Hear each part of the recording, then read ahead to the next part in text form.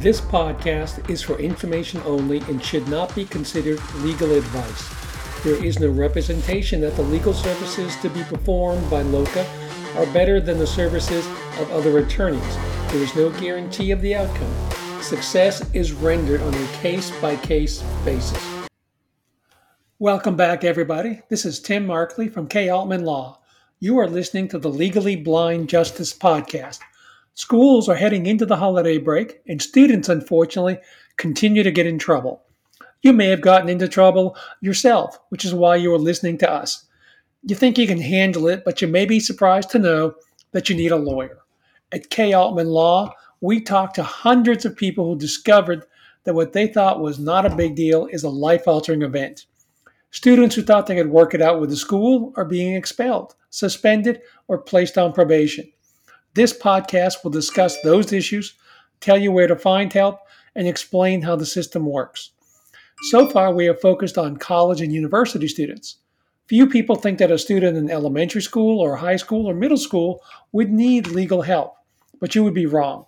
There are multiple areas that often require legal assistance. Unfortunately, this one segment of the legal world is where it's hard to find experienced help. There are firms that specialize in representing school districts and governmental organizations. However, there are a few firms that specialize in helping individual students against the school or the district. K. Altman Law is one of those firms that help students across the country. What makes us different is that we combine skilled attorneys with educational professionals. Our staff has retired school administrators and former school superintendents who are specialized to help our clients navigate the often arcane world of educational law and policy.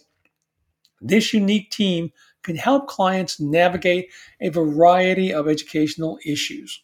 To dig deeper into this, we've asked Rich Gill, the managing director of K. Altman Law, to join us.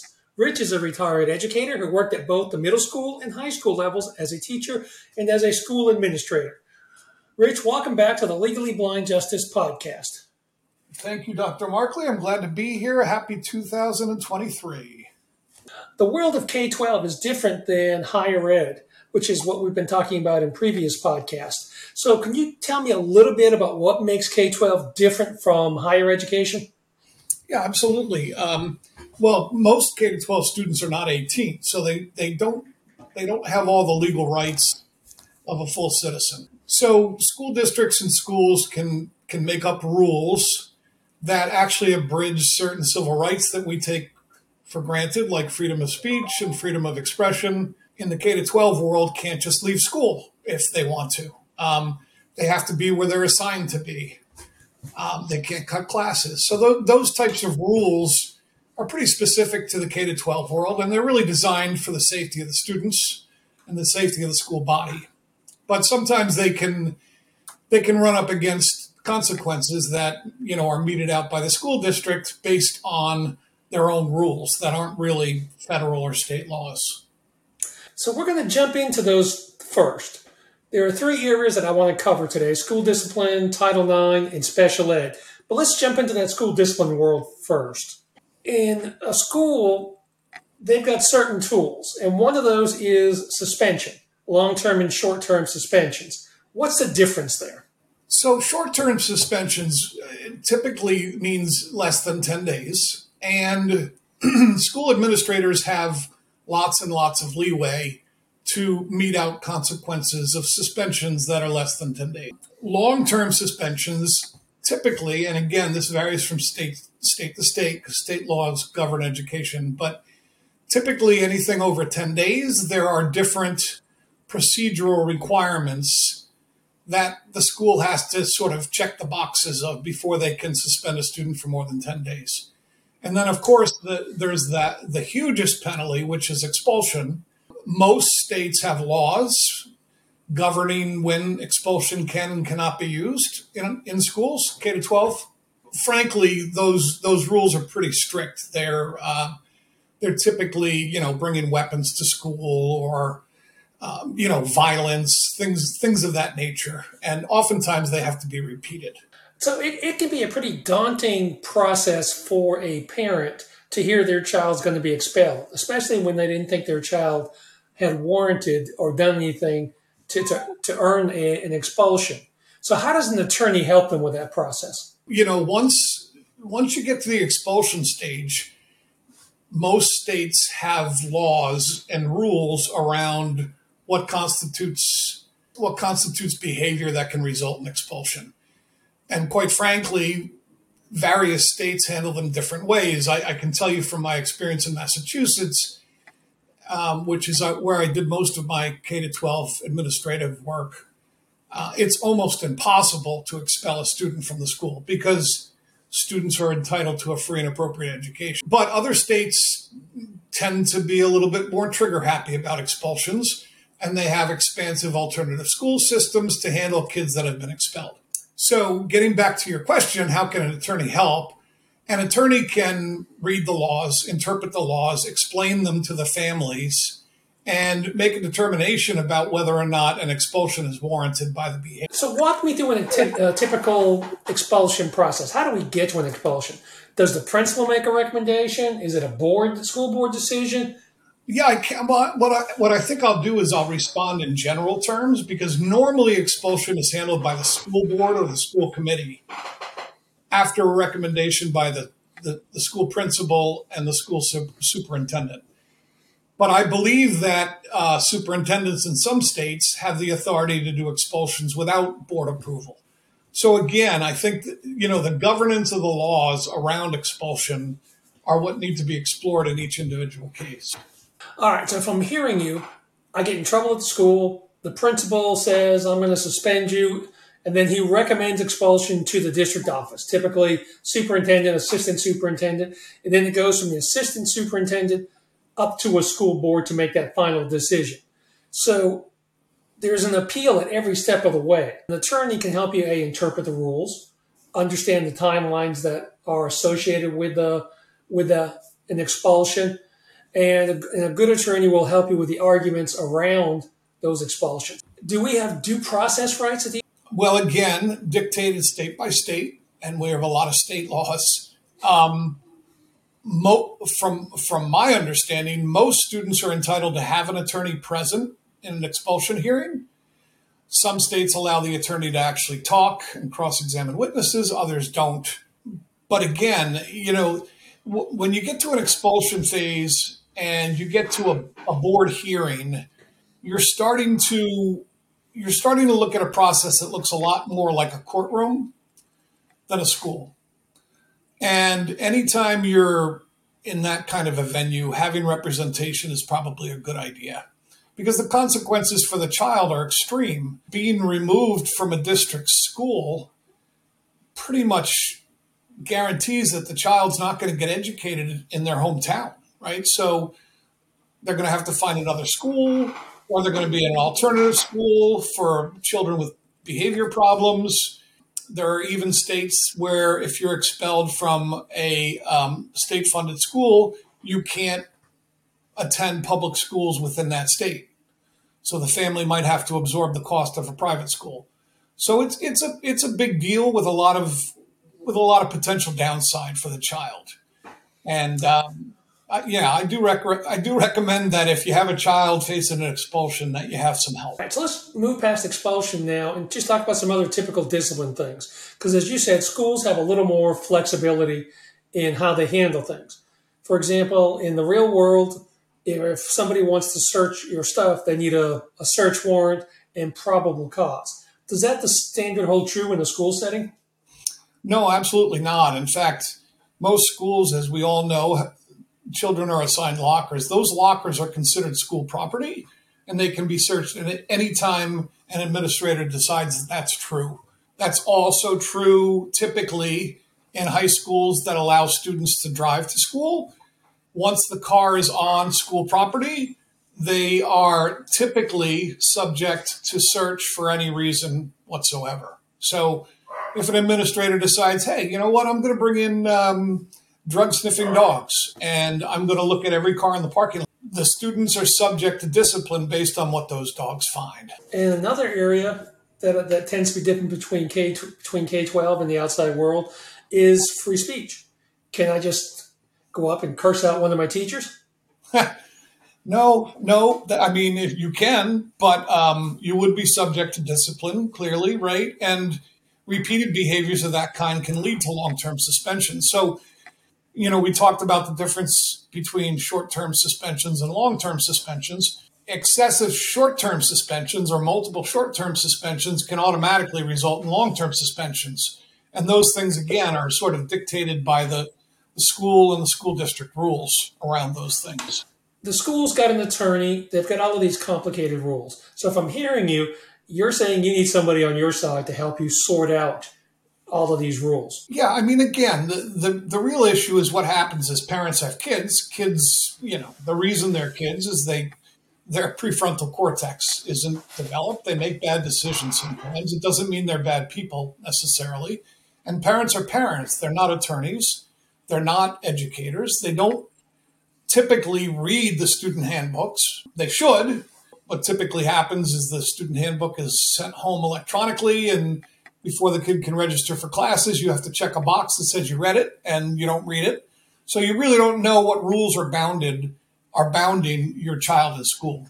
And again, they vary from school district to school district and state to state. So having a professional like you or me, or an attorney, if it gets to the point where we have to interpret laws, is a good idea when your child is in significant trouble. One of the other areas that we see in a lot of states is enrollment. I got assigned to school A, but I really want to go to school B. Tell me how that works and what are the implications there? Well, typically school districts have a lot of latitude about how they assign the borders of their schools and set up their transportation systems. And they try, what they're trying to do is they're trying to balance the resources available at each school with the number of students they have enrolled, right? Most school district boundaries are set by the school board, school committee, but we know that there are communities that have lots of folks moving in and out and demographics change. So when that happens, the school board will sometimes reorganize, which schools service which local areas. And most of the time that's driven by, quite frankly, bus routes and the costs associated with buses and transportation, because children are also entitled to transportation when they're beyond a certain distance from the school. So I think that the short answer to the question, my child's assigned to one school, but we would rather have him in another, you don't really have a lot of rights around that. That said, if it's in the school's best interest to have the child in a different school, again, based on the number of students in the school and what the resources look like, and if the family is willing to provide transportation, the school may allow you to make that transfer upon request. But that's a school decision typically. There are two areas, though, where the federal government puts its hand in pretty heavily, and that's Title IX and special education. So let's start with Title IX. We hear about Title IX and we think about athletics and girls' sports and boys' sports and making sure they're equal. But Title IX is a whole lot different than that, isn't it? There's a whole lot more to it. Yeah, there is a lot more to it. I mean, Title IX basically talks about about sexual harassment and inappropriate behavior in schools that receive federal funding. I mean, some of the matters can be as small as my daughter complained that this boy continuously bumps up against her in gym and makes her uncomfortable. They can file a Title IX claim. And then the school is bound by legal requirements about how to investigate that Title IX claim. So it's my understanding every school district is supposed to have a Title IX coordinator whose job is to oversee Title IX.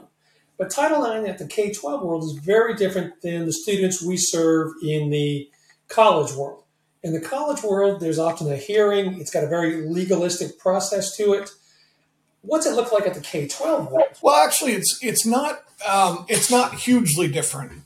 The most significant difference in a K-12 Title IX is that there's no requirement for a hearing. Title IX at the college level and above, there's a requirement for a live hearing. Both parties are allowed to be represented by attorneys. There's rules around cross-examining witnesses and things like that. K-12, they can opt for a live hearing, but typically they don't. They try to make determinations based primarily on the investigation. But up to the hearing itself, many of the K-12 rules for Title IX are the same.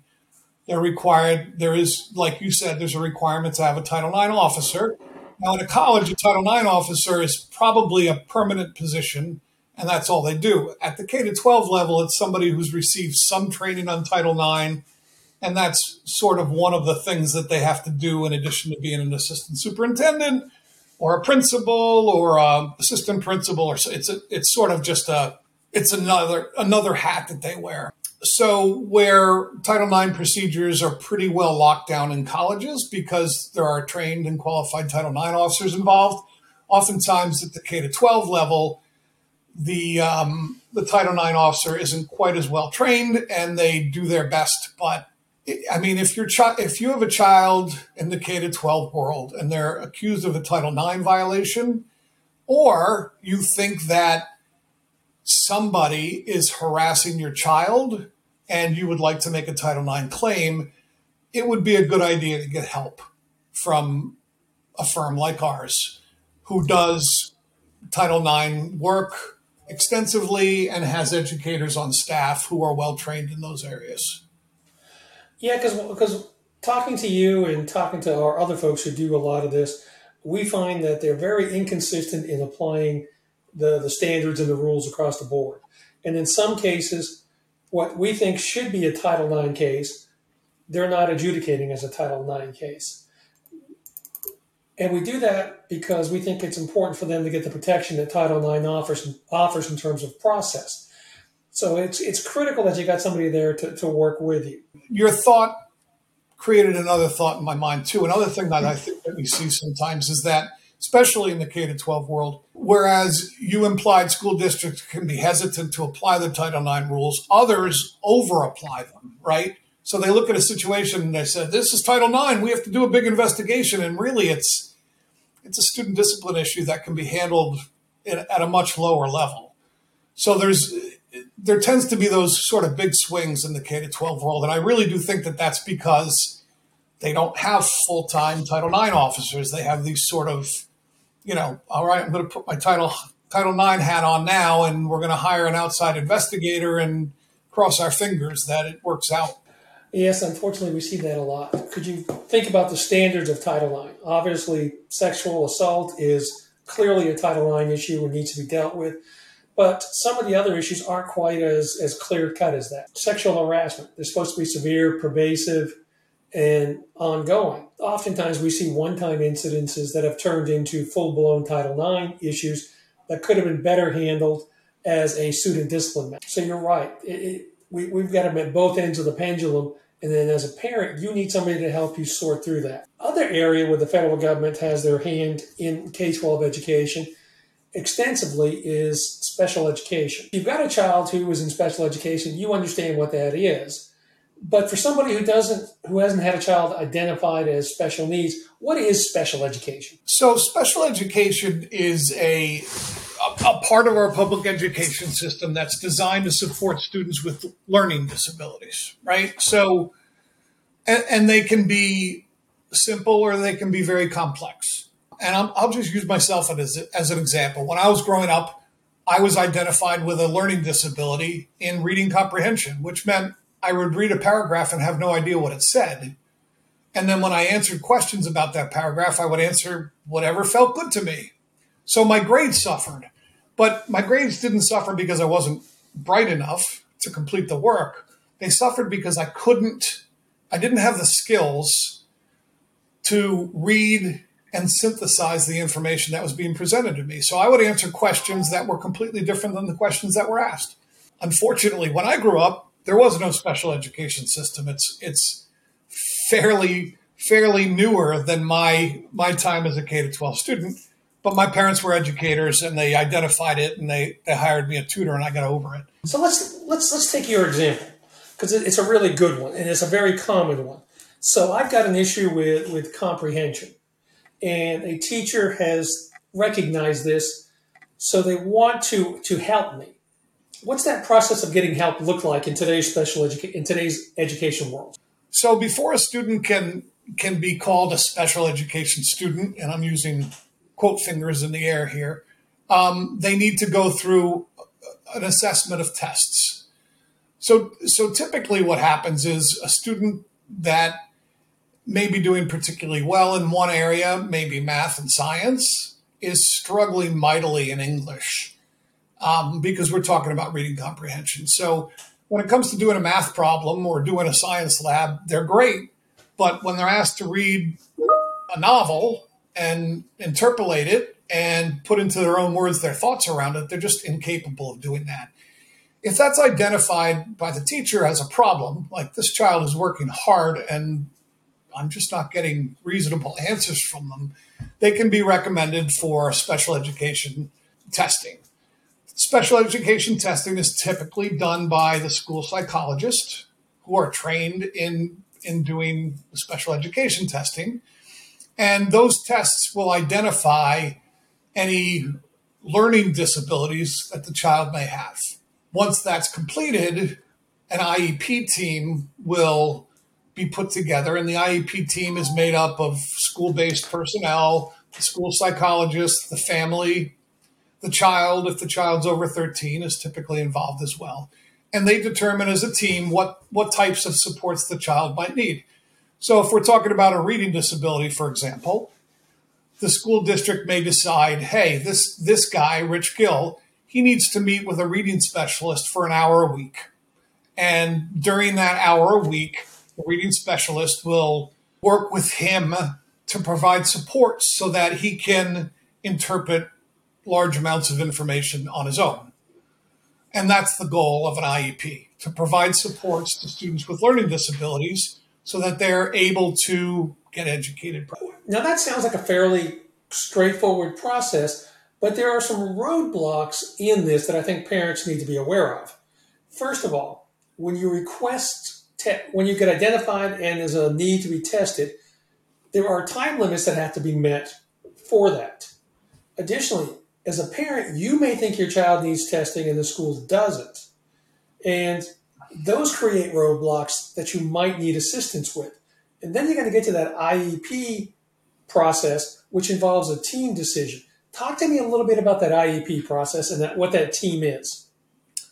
All right, let me first just close the loop on the testing. So parents can request IEP testing for their kids, and schools really, if you request in writing that you believe that your child has learning disabilities and you want them tested, typically schools will test. I have not run up against a lot of resistance to do that. It's part of the process of the way they support kids. Once that testing is done, if the student is identified as having a disability, the goals of that are to determine what types of extra supports does the student need to be successful, which of those should the school be providing, what sort of extra time might the student have to invest in their own education, and what are the goals of the IEP. When students get to college, students obviously, if you have a disability, you have a disability. It's going to be with you for life. I still have a reading disability, right? I just have tools that help me handle that. I know how to read my own way to get good comprehension from it. So college students typically aren't on IEPs. They can be, but they typically aren't because they've already been taught how to deal with their own disability. So one of the main thrusts of the special education and the IEP program is to identify the disability early and provide the student with tools so that they can self-regulate their disability and become productive students without additional support. So oftentimes what the team wants to do is they want to provide supports and training and extra time or a quiet testing environment, things of that nature. And then they want to slowly take those supports away as the child becomes more and more self-sufficient. So that's really the sort of the overarching goal of an IEP, individualized education plan, is to get the student to the point where they're self-sufficient and can go on to college or life without, additional supports. So the IEP process is one pressure point we see that sometimes having an advocate is useful there. The second one we see often is after the IEP is written and it's supposed to be implemented, but it's not. So that's where we seem to come in a lot, is helping parents whose IEP says one thing, but the implementation of that IEP is different. So talk to me about what we're doing there to help parents. Sure. Well, let me just step back to the IEP process. So, the IEP team, which I mentioned, is typically a regular educator from the school, a educator from the school psychologist, school administrator. So you're hearing 4 or 5 names associated with the school. And then the home. So a parent, typically, parent or guardian, and the child if the child's 13. So again, educators' goals are to support kids in general, but sometimes in the IEP process, the school's willingness to provide supports differs with the parent's belief about what the child needs, right? Now, the team has to agree, but if there's no agreement, the team decides. So let's look at an example. A parent decides that a kid needs 2 times as much time to take a test as anybody else. The school says, no, we think, 1.5 is plenty, and the child will do well there. There's a disagreement. The parent loses. And the team, because the team is deciding as a team, not a democracy, but as a team, that, we think 1.5 will be just fine. One of the services we provide with our special education group is special education advocates who attend those meetings with the parents and have the same level of knowledge as school officials and can argue for additional supports based on the language of education, which oftentimes parents don't have, right? I mean, they're parents looking out for the best interest of their kids. So that's one area that we do spend a lot of time on, attending IEP meetings and helping the parents get the supports that they think the kids need. And you're right. The second thing that comes up sometimes is the IEP is written appropriately, but the implementation of the IEP is not appropriate. So, for instance, I'm just throwing out this example because it's a case that I'm currently working on with the special education group. We have a child who needs a reduction in workload because she has an illness and she can't engage in her work for as many hours as her peers. The school has written this into her, she's actually on a 504, but they've written this into her education plan that she should have a reduced workload, but the school's done nothing in a unified way with her teachers to ensure that the workload is actually reduced, right? They're leaving that to the discretion of 6 different teachers. And that's problematic because they're all using different standards and expectations, and it's difficult for the child to juggle those different expectations. So we're working very hard right now to try to get that implementation in line with our expectations about what's written in the document. So how does having an advocate make that process better for the parent? It's like any career, right? We all know that every career has its own language, expectations, the way we talk about things, our understanding of the circumstances, how much experience we have with other students that are in the same sort of position. Parents don't have any of that. Parents are parents of kids. They're concerned about their kids. They don't know that Joe Small in another school district with a very similar disability was provided these levels of supports while their child is only getting a lower level of support. They don't know that. How could they know that?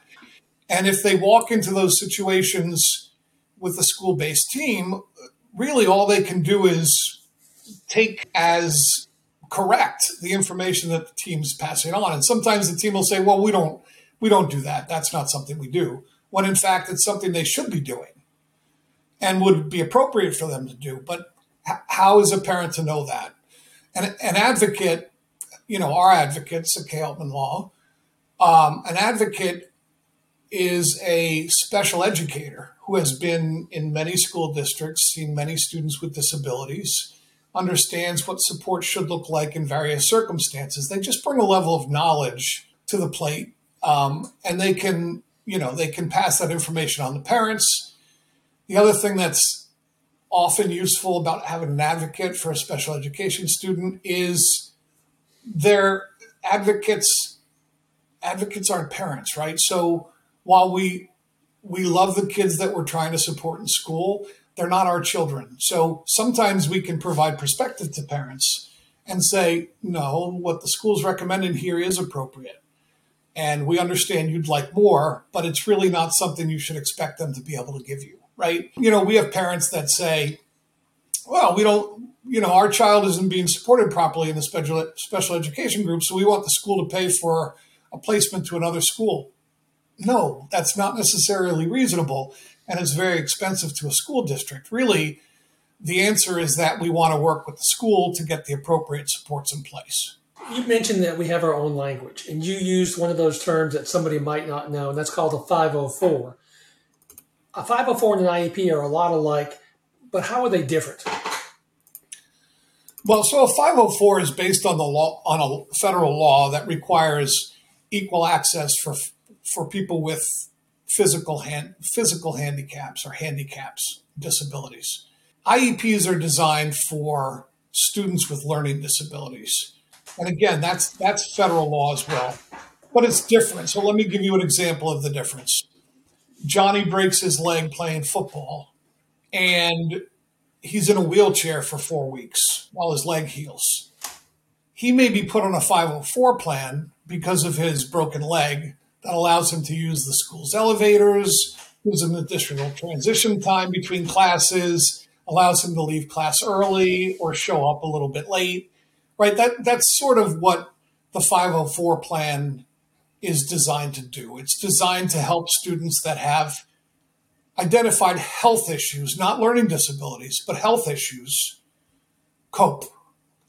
I'll give you another example. A student who's quite bright, but may have like an autoimmune system disorder of some sort that's lifelong and doesn't sleep well. That student might be put on a 504 that allows them to come to school late every day because they're not sleeping, right? So that's a 504. Typically, students on 504s do not have learning disabilities, but there is a fine line between a 504 and an IEP, because if the disability is impacting the student's ability to learn, a student can transition from a 504 to an IEP. They're typically, they're governed by different laws, but they're typically handled by the same special education group. It's just sort of a matter of which paperwork is pursued. All right, so let's wrap up this discussion of special ed with one last thing. A term you often hear with special ed is called FAPE, or free and appropriate education, or free appropriate public education. What does that mean? Does it mean that I have to pay for certain services, or am I limited by what I can receive for services for my child? Well, so yeah, again, the services are determined based on the needs of the child, and free and appropriate means exactly that. If it's appropriate, it's going to be provided for free. That's what the law means. So if I have a very severe disability, that means I have to miss classes, and I need a reduced curriculum, and I need special tutoring services after school, and I need a chauffeur to pick me up at home and deliver me to school, and now I'm obviously exaggerating, then the school is required to provide that for free. That's what it means, free and appropriate. If it's appropriate, it's free.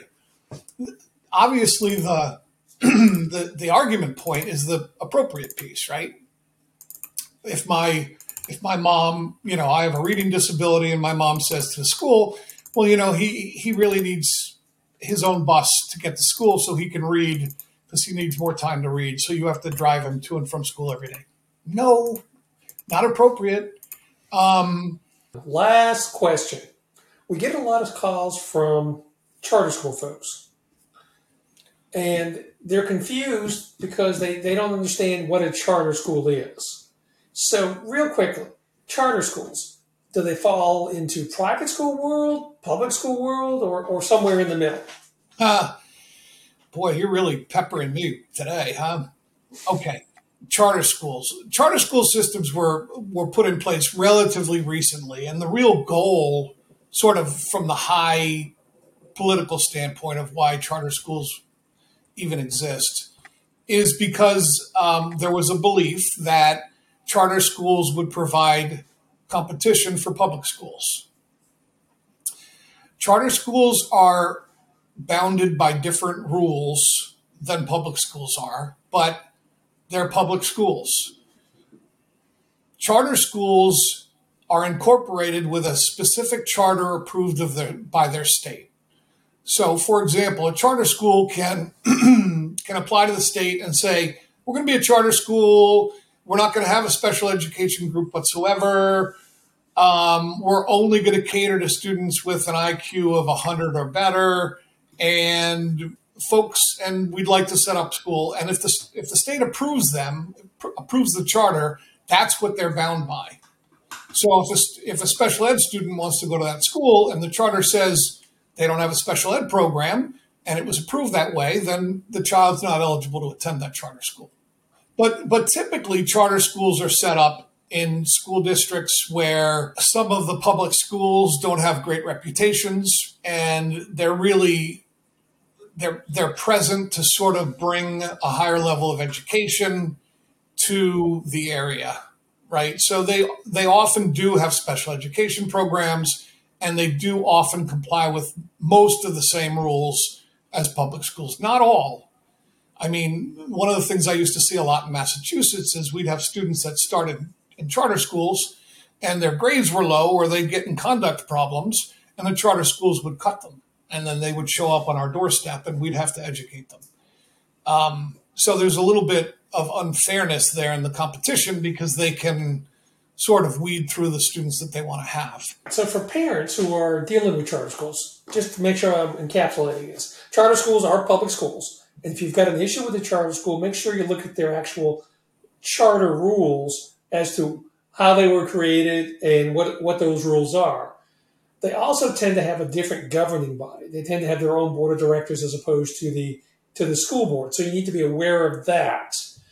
But they still have to follow all of the other public rules except for what's within their incorporating charter. Again, Rich, thanks for being with us today. We look forward to bringing you back to discuss other student defense issues in greater detail. Finally, if you get into trouble, you should seek professional advice. The school or university has complex rules, policies, and procedures that govern their processes. This is true for the K-12 world as well. They have a legal staff to advise them, and you should as well. You need experienced help to get the results that you need. Trust a firm such as K. Altman Law to guide you through the legal minefield and get the results you want. Thank you for listening to the Legally Blind Justice Podcast.